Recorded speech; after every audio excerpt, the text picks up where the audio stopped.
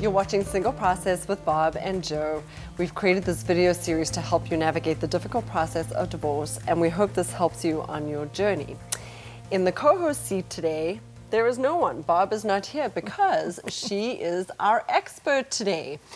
Today's topic is on real estate. I'm a real estate expert. And Barb has been in real estate for 10 years, and she is going to shed some light on things you should know about selling your home in the divorce process. Right. Sadly, I mean, assuming you have to sell your home, which probably most people do. Well, people end up in that situation. So let's start from the top. Yeah. What do you do? How do you price the house? And whose realtor do you pick? I mean, or how do you find a neutral one? And I even screwed this up. I mean, I'm a realtor and I screwed this up. So what you really need to do is spell it out in your agreement. It has to be very specific. In your divorce agreement. In your divorce agreement. So if you're in the process of mediating or collaborating or, heaven forbid, litigating, spell out exactly how this process is going to go. If there are deadlines, if there are price reductions you want to build in, how you set the price, and who you work with as a realtor. What are your options for setting the price? I mean, how do people benchmark that? That's a tough one. I mean, one thing you can do is get an appraisal. And the reason an appraisal is so credible is because if someone's getting a loan from a bank to buy your home, they're going to get an appraisal. And a bank is not going to lend you more money. Than the appraisal. Okay. So let's say you're buying a house for $800,000 and they're asking $1 million. You can buy that house for $1 million, but you're bridging that $200,000 difference without any kind of mortgage or loan. In cash. So that's kind of important. So an appraisal is a great gauge. The other thing we do is price opinions. You can get a group of realtors to come see the house, and then you're getting more than just your realtor's opinion. You're getting a collective set of opinions. I find it invaluable. But you should specify this, and maybe you get more than one. Maybe you get one price opinion, he does, and you find the median in between. Yeah, in fact, I've had people say, you know, I'm getting a price opinion from this one, I'm getting the one from this one, and then we're going to get this person, you know, to pick between the two or set the price based on their opinion, or you can average the two. But most importantly, spell it out in detail in your agreement. Spell it out in detail. And, you know, the other thing is you've got to think about picking your realtor to begin with, and there's something that I've been able to do that's really effective. If you're working with a man and a woman in the process of a divorce, it's going to get nasty. Sometimes you can get a team of realtors. So I have an associate that works with me, and she will be the communicator with Love that. the guy. I'm the communicator with the woman, but we're still all on the same team moving the process forward. I love that. Back to the price. What happens if you put it on the market and it doesn't sell? How do you reduce the price? What does that look like? That's a great question, too. You want to build that in.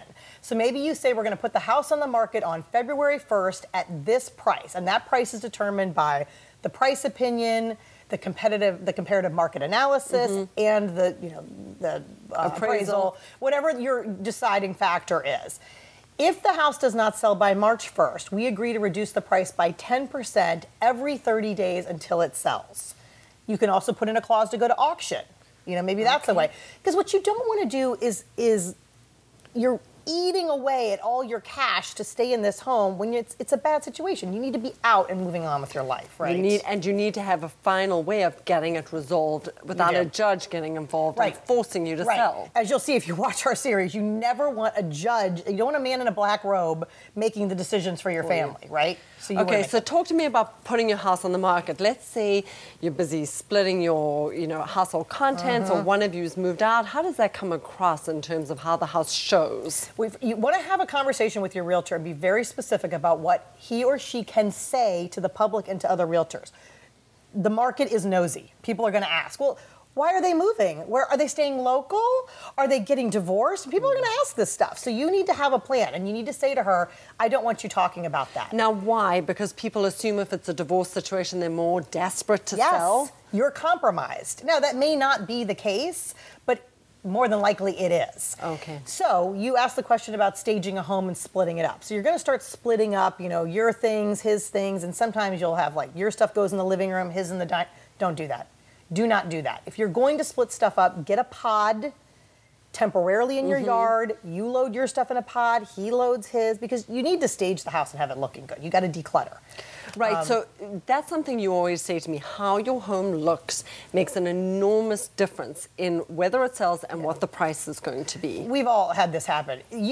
Buying a home is an emotional response. You walk into a home and within there are studies on this, the first 20 seconds if it's your home. It's an emotional response you have to the smell, the lighting, the layout. You know, you see people, they go, oh. It doesn't come down to finances typically. So you got to get this home as primed as you can to move. So even though you are falling apart, can't get out of bed, let alone make every bed, you got to tidy up and get it together. You're probably upset you're losing your home. The kids are upset, but you have got to pull it together for your financial sake. I mean, it's worth tens of thousands of dollars just to get it looking to make good. Your bed every day, to keep the house clean, keep it smelling good. And you know, people become nose blind. Like, you'll come over to my house and be like, what is that smell? We have a ferret. It's her ferret. It's my ferret. It's disgusting. But you become nose blind to your own home. So you've got to get everything fresh and depersonalize, you know. So let's say the mom's moved out of the home and the dad is there. So it's just his clothes in the closet. Yeah. That reads divorce, and you screams divorce. Yeah, and you should stage it. I mean, I've heard stories about people going to Goodwill and getting like some men's clothes to hang in there. Women's clothes. You know, I mean, make it look lived in, like you're still there. And it's typically you're moving out of a family home. Someone's buying a family home. You Right. want to leave out family photographs, decluttered, of course. You do. You want to be thoughtful about what you're presenting. You know, more than likely, a family is moving into your home, so you don't want to scream divorce, broken home. You know. And it is emotional. So anyways, you know, another thing to consider is when I'm working with people, especially in divorce, you don't just need a realtor, you really need almost a team of people. I mean, I've got my team. I have a handyman who's going to fix the home up. I have a stager. I have a declutterer and organizer. I have attorneys I can recommend. You know, you're in a bad state. You want someone to just take care of this for you. That's a great point. So ask your realtor who's backing them up, what resources they can provide along the way. Absolutely. I got that. Yeah. Okay. Great Those advice. are terrific points. I'm so thrilled that you were my expert I am too. I can't believe I'm an expert in something all these years. Anyways, for more information on this, log on to our website. Aren't I supposed to say that if I'm the co-host? All right. For more information, log on to our website at singleprocess.me.